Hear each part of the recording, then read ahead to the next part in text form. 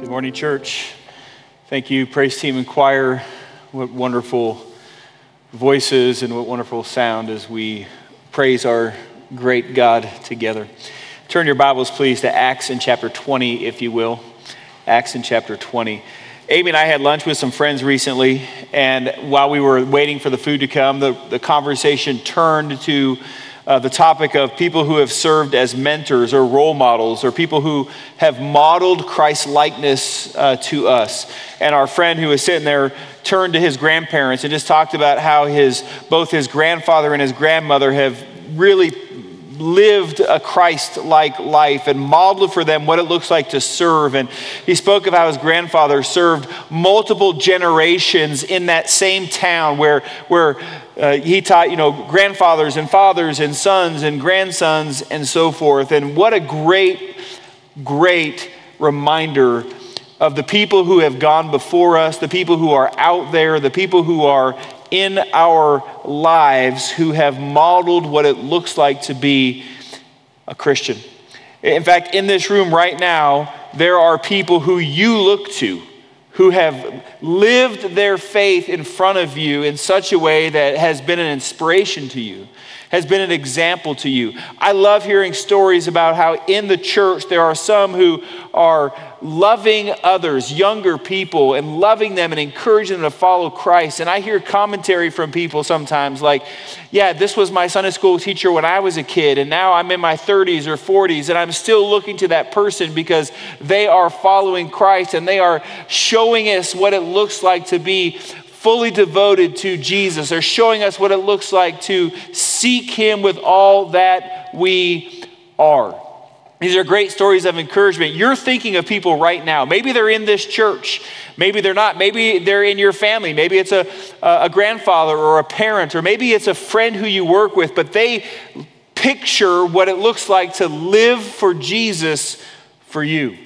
Well, this morning we're going to look at Paul's farewell address to the elders of the church at Ephesus. And essentially, as Paul is saying goodbye to these leaders of the church there in Ephesus, he is saying, this is how I did ministry, and he's giving them a model, reminding them of what it was that he involved himself with while he was there in Ephesus for 3 years. In a lot of ways, he's saying, follow me.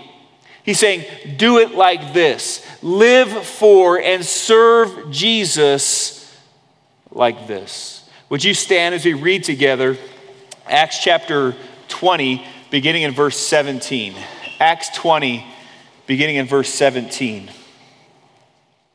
Now from Miletus he sent to Ephesus and called the elders of the church to come to him. And when they came to him, he said to them, you yourselves know how I lived among you the whole time from the first day that I set foot in Asia, serving the Lord with all humility, with tears and with trials that happened to me through the plots of the Jews. How I did not shrink from declaring to you anything that was profitable and teaching you in public and from house to house, testifying both to Jews and to Greeks of repentance toward God and of faith in the Lord Jesus Christ. And now, behold, I am going to Jerusalem, constrained by the Spirit, not knowing what will happen to me there, except that the Holy Spirit testifies to me in every city that imprisonments and afflictions await me. But I do not account my life of any value, nor as precious to myself, if only I may finish my course and the ministry that I received from the Lord Jesus, to testify to the gospel of the grace of God. And now, behold, I know that none of you among whom I have gone about proclaiming the kingdom will see my face again. Therefore, I testify to you this day that I am innocent of the blood of all. For I did not shrink from declaring to you the whole counsel of God. Pay careful attention to yourselves and to all the flock in which the Holy Spirit has made you overseers, to care for the church of God, which he obtained with his blood. I know that after my departure, fierce wolves will come in among you, not sparing the flock. And from among your own selves will rise men speaking twisted things to draw away the disciples after them. Therefore, be alert, remembering that for 3 years I did not cease night or day to admonish everyone with tears. And now I commend you to God and to the word of his grace, which is able to build you up and to give you the inheritance among all those who are sanctified. I coveted no one's silver or gold or apparel. You yourselves know that these hands ministered to my necessities and to those who were with me. In all things I have shown you that by working hard in this way we must help the weak, and remember the words of the Lord Jesus, how he himself said, it is more blessed to give than to receive. And when he had said these things, he knelt down and prayed with them all. And there was much weeping on the part of all. They embraced Paul and kissed him, being sorrowful most of all because of the word he had spoken, that they would not see his face again. And they accompanied him to the ship. Will you pray with me? Lord, today we're praying that you would open up our eyes to see these aspects of Paul's life that are so pertinent to living for you, that are so pertinent to speaking and living the gospel, that are so pertinent to the benefit of other people as we live this life. May we do it for your glory, and may we do it, Lord, in such a way that encourages others to follow Christ more fully. God, use us, your children, your church, in such a way that people will understand what it looks like to follow Jesus when they look at our lives. We pray this, Lord, for your glory and for our good. In Jesus' name, amen. And you may be seated. So Paul, we read here, spent about 3 years or so in the city of Ephesus. And then, of course, this is on his return back, but he was there for Ephesus in 3 years, and then he wanted to go back up through Macedonia and down to Greek and Corinth, and he was collecting this offering there, trying to get back to Jerusalem by the day of Pentecost. And you recall that when he was there in Greece, he was going to take a ship, and he was going to sail across the Mediterranean and get to Palestine and go down to Jerusalem, but he learned of a plot of the Jews, and this changed his plan. So he traveled back up through Macedonia and then down the west coast of Asia, going past Ephesus, and then he came to this place called Miletus. And here he is. He's in Miletus, and he calls the leaders of the church in Ephesus to this place. You might think, well, why didn't he just stop in Ephesus and talk to them there? Well, think about it.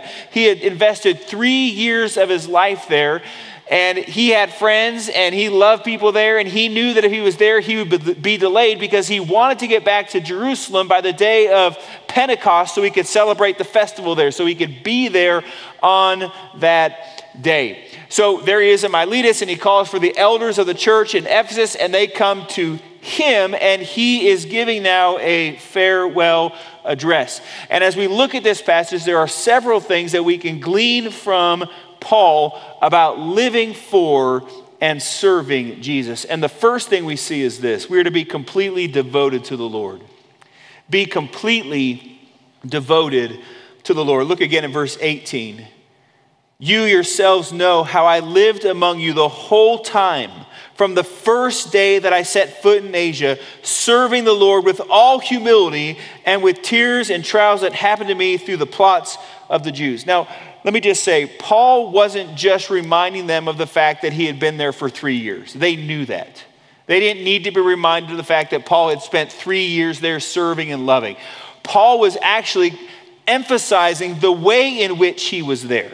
He was saying, you yourselves know that from the moment I was there, I was all there. I was completely there. I was dedicated to you. I was serving the Lord, and that meant I was serving you. I was caring for you. I mean, you understand this, right? We can be somewhere but not really be there. Sometimes when we're in high school or college, and we're in the class, but we're daydreaming. We're thinking about other things. We're not really all there. Or think about it this way. When you have young kids in your home, sometimes your spouse, you want to go get something to eat, you want to go on a date, so you hire a babysitter. And there are different ways that people watch kids, right? There are some babysitters who come in and, after the parents leave, the kids start playing over on the side or in their room, and the babysitter is just sitting there on their phone or watching TV, just hanging out on the couch and whatever. But then there are other babysitters who get on the floor with the kids. They're playing with the kids. They're reading books to the kids. They are all there. From the moment that I came into the house, I was there. The kids know that because I was there. I was playing with them. I was loving them. I was serving them. I was engaging with them. That's what Paul's talking about here. He's saying, I was fully engaged. I was serving the Lord. I was fully engaged in your lives. I was loving you. I was serving you. Paul was reminding them the way in which that he went about ministry. He was reminding them the way in which he went about serving the Lord. So let me ask you, which babysitter do you want to hire? The first one? No, you all want to hire the second one. You want someone who is fully engaged. Paul's calling you to be fully engaged. Now, when we look at this text, we have to recognize that Paul here is specifically talking to the elders or the pastors of the church in Ephesus, right? So he's speaking to the leadership of the church. So narrowly defined, we have to understand there is a clear application there for those who would serve in the role of elder or pastor, okay? But on the other hand, broadly defined or broadly applied, we can say if we are in Christ, we are part of a royal priesthood. And we have all been entrusted with a message. We've been entrusted with the gospel. We've been given the Holy Spirit, so we are to serve and to love. So in that sense, we can make application that we are all to be completely devoted to the Lord, serving the Lord and serving one another, caring for one another, and being engaged in the way that we go about this. Friends, as followers of Christ, we need to be all in when it comes to following the Lord. We need to be all in when it comes to serving the Lord. And that means we need to be all in when it comes to loving one another and when it comes to making disciples. You might be a school teacher or a business owner or in insurance or the medical field or in retail or even retired. But that is not your primary calling because God has called you to himself if you're in Christ. And he has entrusted you with the gospel, and he has empowered you to make disciples, to glorify him and to make disciples. And this means in whatever you do during your day, you need to give consideration as to how you can be about your primary calling of making disciples, your primary calling of serving the Lord and loving other people. But we also see here that being devoted to the Lord includes more than that. It includes paying close attention to yourself. That's what Paul says there in verse 28. Pay careful attention to yourselves. Now, we're going to get to the flock here in a minute, but first he says, pay careful attention to yourselves. And this makes sense, right? How are we going to be of benefit to other people if we are not in a healthy place ourselves? How are we going to serve and love and make disciples if we're not even there ourselves? Now think about it physically. If you go to the doctor, maybe you have diabetes or heart disease or something, and the doctor is going to tell you, you need to do the things that accord to your physical health. What are those things? Well, it means you got to eat right, and you got to exercise, and you got to be on a regimen. You can't have too much of this and too much of that, but you need to focus here. And okay, so we get that physically, but the same is true spiritually. If we are to take good care of ourselves, pay attention to ourselves spiritually, it means that we need to do the things that accord to our spiritual health. What are those things? Well, those are the means of grace. Bible intake and seeking the Lord in prayer and being devoted to the Lord even through fasting and being connected to the church body and being encouraged to the church family and all these things, abiding in Christ, following the Spirit, all these things that support and encourage our spiritual health. We are to pay careful attention to ourselves. We're to refrain from the lies of the world. We're to refrain from the treasures or the joys of the world because they lead us astray. And we're to remind ourselves of the truth of the gospel about what's really real. And then, of course, in paying attention to ourselves, he's calling the elders of the church, the leaders of the church, they're to pay close attention to the flock. Pay close attention to the flock. Now, so they're charged with overseeing the church family, the body of Christ, the local body of Christ. Now, most of us in here aren't pastors, so what does that mean for us? Well, it means that we are called to love one another and to care for one another. This is why over and over again in the New Testament, we're called to join together. We're called to be together. We're called to encourage one another. Why? So that we won't be hardened or deceived by sin, right? Our hearts won't be hardened and we won't be deceived by sin. We're called to speak truth to one another, as Paul writes in Ephesians chapter 4. Why? So that we may grow up in love. so that we might grow up in every way into him, Christ, who is the head. That's why we speak truth to one another. This isn't just the role of the pastor or the preacher. This is the role of the church family as we join together, not just on Sunday mornings, but throughout the week, as we love one another, as we encourage one another, as we point each other to truth. This is what grounds us. This is what keeps us. This is what keeps us from being tossed back and forth by every wind of doctrine or by human cunning and craftiness and deceitful schemes. Ephesians 4:15. Church, your devotion to the Lord serves a greater purpose. Yes, it honors the Lord, who is worthy of all of our honor, but it also serves to love your brother and sister in Christ. And it helps them in their walk to remain true. We are to be devoted to the Lord. Friends, it is sad that many see the gathering of the church family as irrelevant or unnecessary. It is a sad thing that some people think they are too good for the church. Oh, I don't need to go to the church family. I don't need anyone speaking into my life.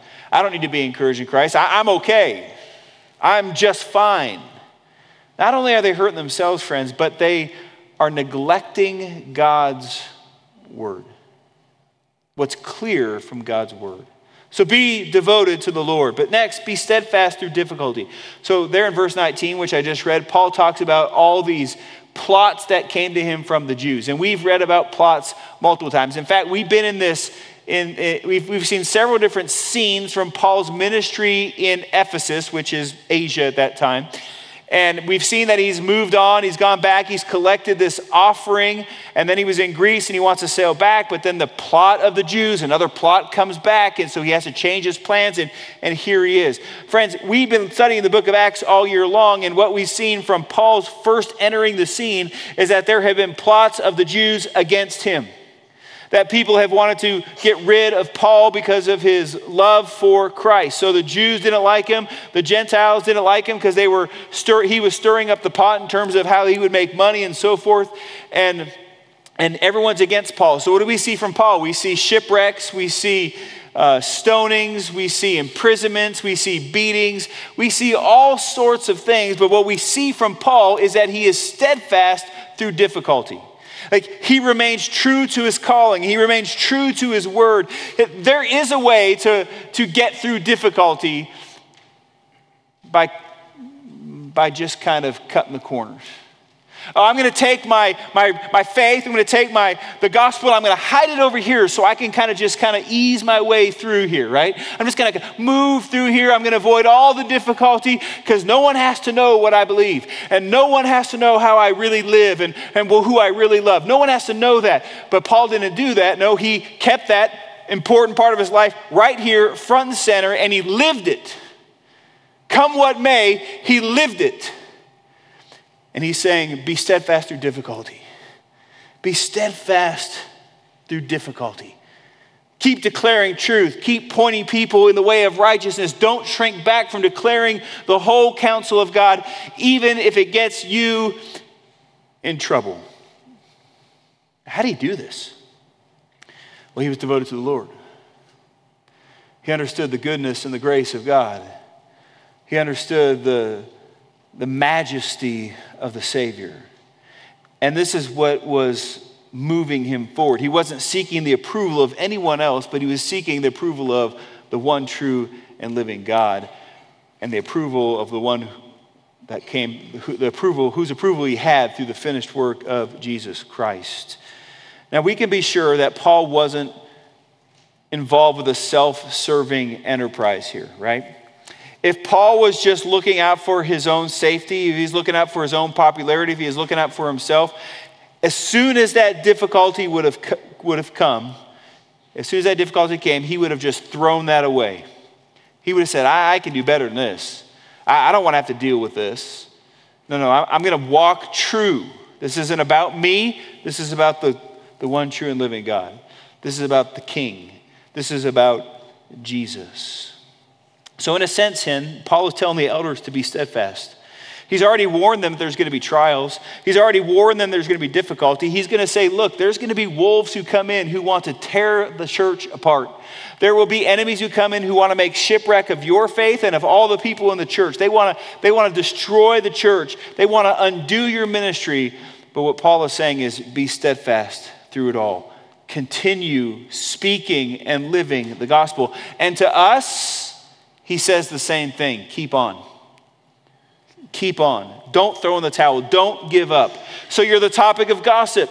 So you're left off the invitation list. So someone told you that you should just mind your own business. So someone looked at you kind of funny because you were talking about Jesus.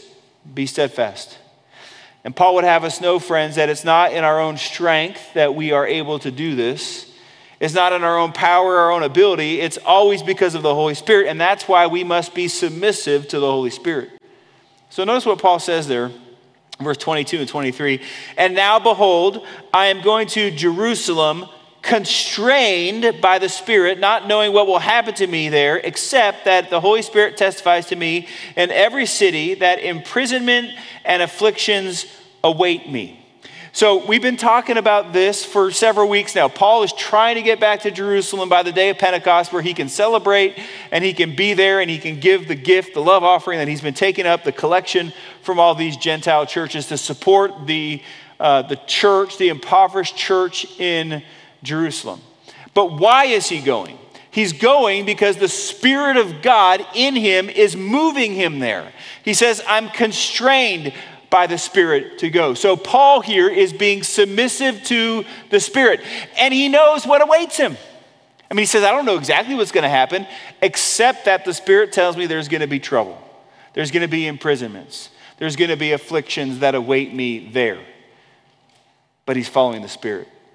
He's being submissive to the Spirit, which tells us, friends, that it's by the power of the Spirit that Paul is moving forth in ministry. It's by the power of the Spirit that the Apostle Paul is engaging. It's by the power of the Spirit that Paul is able to be steadfast even in the midst of difficulty. That's why in Colossians 1:28 and 29, right, when Paul says, we proclaim him, Jesus, encouraging every man and everyone and teaching everyone with all wisdom that we might present everyone complete or mature in Christ. And then he tells us how. It's not by his own power. It's not by his own energy. It's by the power and the energy that God is working in him. In other words, it's through the power of the Spirit of God. I mean, just consider the nature of the battle. Consider the warnings that Paul has already given.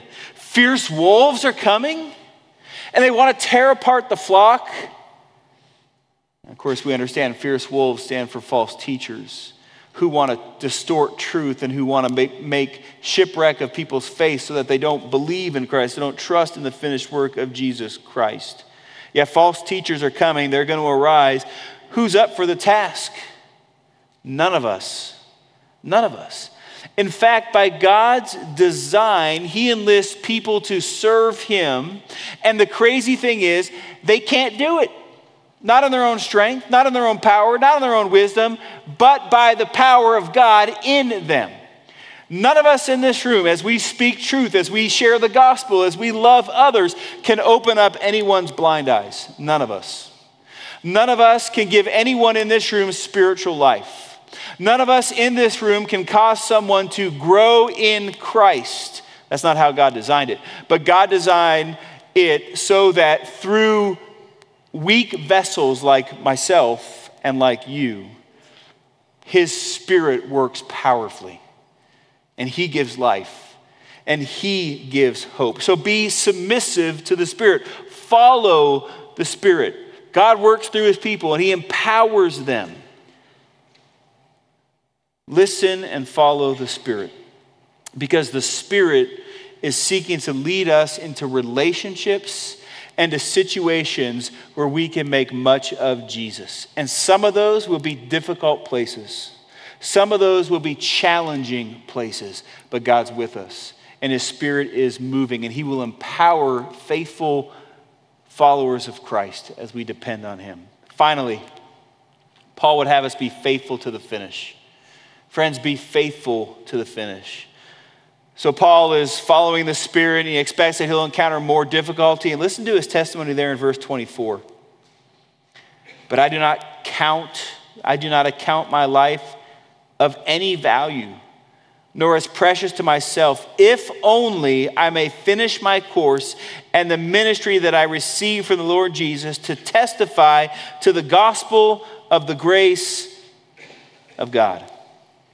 Friends, more than anything, what Paul wanted was to be faithful to the Lord Jesus Christ.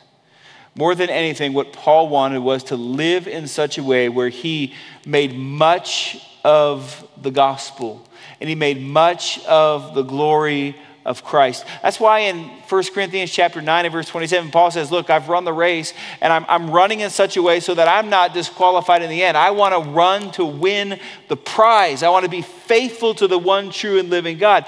And this means that he is going to continue to build his life on the Word of God. He's going to continue to build his life on the love of God. And he's going to focus his life and focus his ministry on the gospel of grace. Friends, we've touched on this already in this text. But Paul devoted his life to proclaiming the kingdom, verse 25, to teaching, verse 20, to sharing the gospel, verse 21, to declaring the whole counsel of God, verse 27, and to commending others to the grace of God, which is able to build people up and to save them, verse 32. Look, that's what faithfulness looked like for the Apostle Paul. That's what faithfulness looked like for the Apostle Paul. And yes, he was an apostle, and yes, he was a missionary church planter, but friends, what does faithfulness look like for you? Does faithfulness to Christ involve speaking and living the gospel? Of course it does. Does faithfulness to Christ involve being a loving husband who lives in understanding with his family? Of course it does. Does faithfulness to Christ involve being a child who listens to and obeys your parents, submits to them? Of course it does. Does being a faithful Christian involve being a wife who is humble and respectful? Of course it does. Does being a faithful Christian involve someone who is going to seek the Lord with everything they are? Whatever we do in life, does it mean that we're going to live for the glory of God? Of course it does. And this is what the Spirit of God wants to do in your life. And so often we fight it. Why? Because we battle sin. And we can't all the time, with a clear conscience, say, oh, I don't count my life as precious to myself, only that I may finish what God has done, only that I may run this race. Too often we battle sin, friends, and we just need to confess it. We need to confess that too often we do consider our lives precious to ourselves. And we want to live for ourselves. We want our wills to be done. We want our way to be appreciated by everyone else around us. Friends, we got to turn. We got to confess that. And we got to ask God to move in our hearts and make us surrender to what He is calling us to do and to be by His grace and for His glory. So Paul, being faithful to finish, meant that he would be faithful to the gospel. As he wrote in 2 Timothy, he'd be poured out. He's being poured out as a drink offering for the sake of Christ. Look, it wasn't about earthly gain for Paul.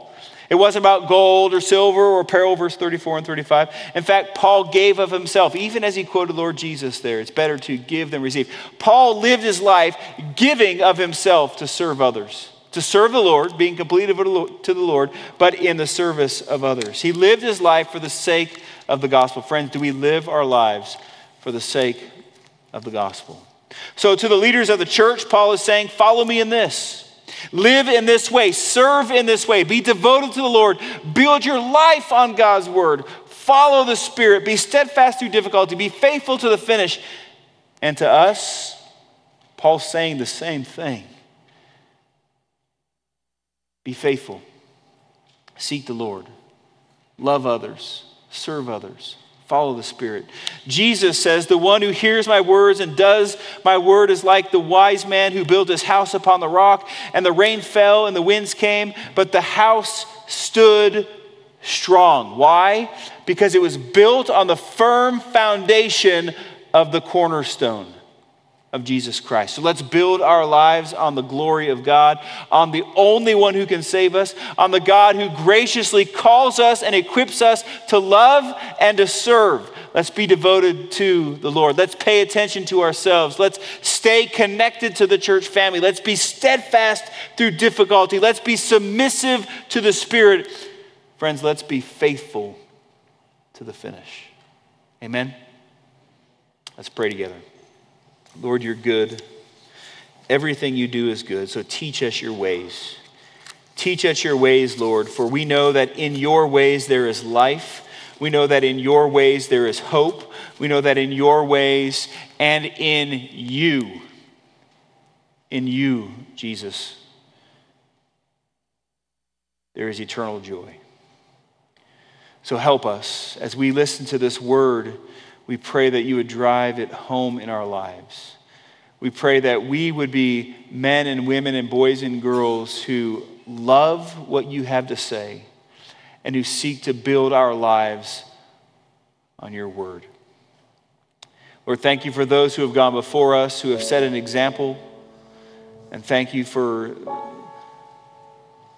your grace, which allows us to be an example to others who would follow behind us. God, do your work right now in our lives. In Jesus' name, amen. Friends, as we transition to a time of invitation and reflection, I just want to encourage you, if you do not know Jesus Christ as Lord and Savior, that you would come and we would be able to share with you what the gospel is, how you can know the hope of eternal life, forgiveness of sins. Maybe there's somebody here who just need to pray. Maybe you want to come up here and pray at the stage. Maybe others can come with you and pray with you. Or maybe you just want to be right where you are and pray right where you are. Because there's pain and there's healing that needs to take place right now. And you want to seek the Lord. You want to seek the Lord together. You want to humble yourselves before him. You want to confess sin to him.